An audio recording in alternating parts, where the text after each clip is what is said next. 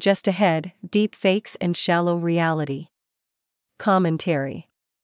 Did you see Ben Shapiro's reaction about how artificial intelligence can now create videos of anyone doing anything, anywhere?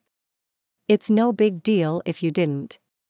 Besides, you've probably already seen deepfake videos portraying events that never happened in feeds from the wars in Gaza and Ukraine. The videos are so realistic that neither you nor I can tell that they're fake. In fact, you can now watch a video, clear as a bell, of a person who is no longer alive. That person can be with you, on screen, talking to you, interacting with you as well. Soon enough, that person will be standing in the room with you. Yes, hologram technology has come a long way.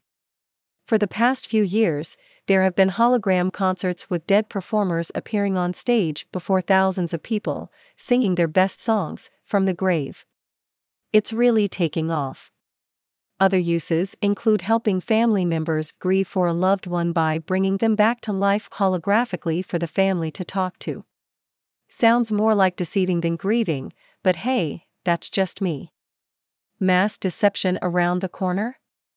But what does this deepfakery and visual deception technology really add up to in the very near future, if not at this very moment? There are a couple of phrases that come to mind. Mass deception is one. The very best in fake news is another. The end of reality is a third one, but does it seem rather over the top? I wish I could say it does. But when we've seen fake news about fake collusion with Russia, fake ballots, fake trials about fake real estate fraud, and fake presidents, well, the over-the-top threshold has gotten much higher of late. The new reality? There's no need for it. Reality no longer bites, as we used to say in my youth, but rather, reality is bytes. Bytes of data can and do shape our reality every day. And that's the problem. It's a very big problem, for several reasons. Do you recall the announcement from the Biden administration about the formation of the Disinformation Governance Board back in April 2022? You may not, as it was yanked because of lots of pushback from the conservative side after just a couple of weeks as a division of the Department of Homeland Security.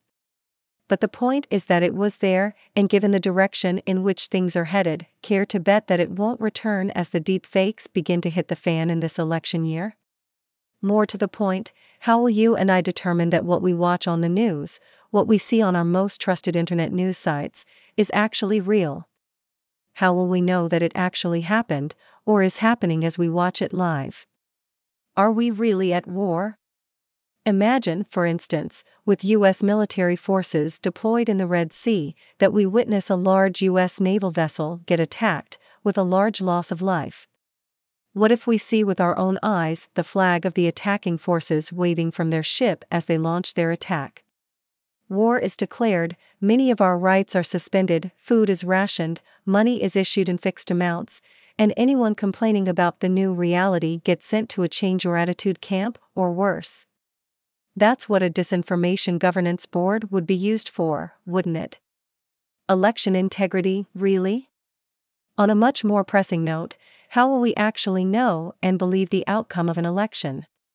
What if a candidate has a news conference and tells the nation that he's ceding the election to his opponent, even if he actually won the election? All that, and certainly much more, could be deep-faked with AI and disseminated to all of us over all of the trusted and verified news networks that have been approved by a newly rebranded Disinformation Governance Board. The trope that in order to save our democracy, we had to kill it might not even be necessary.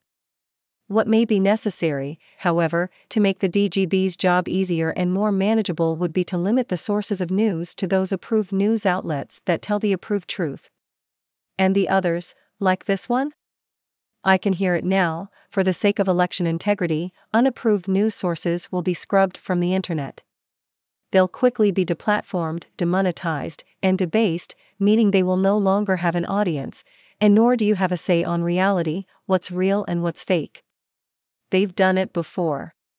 Remember how free speech was essentially banned over the internet? The upshot is that we're on the edge of a new reality, where no one will know a deep fake when they see one, and reality will begin when life ends. Your last reality check? And the deep fakes?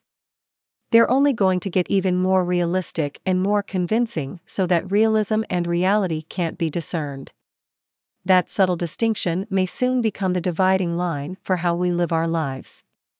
We may see news feeds that look realistic, but we will have to ask ourselves, are they, in fact, real?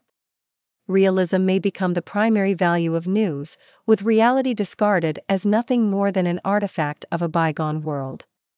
This has been a reality check. Cash it while you can.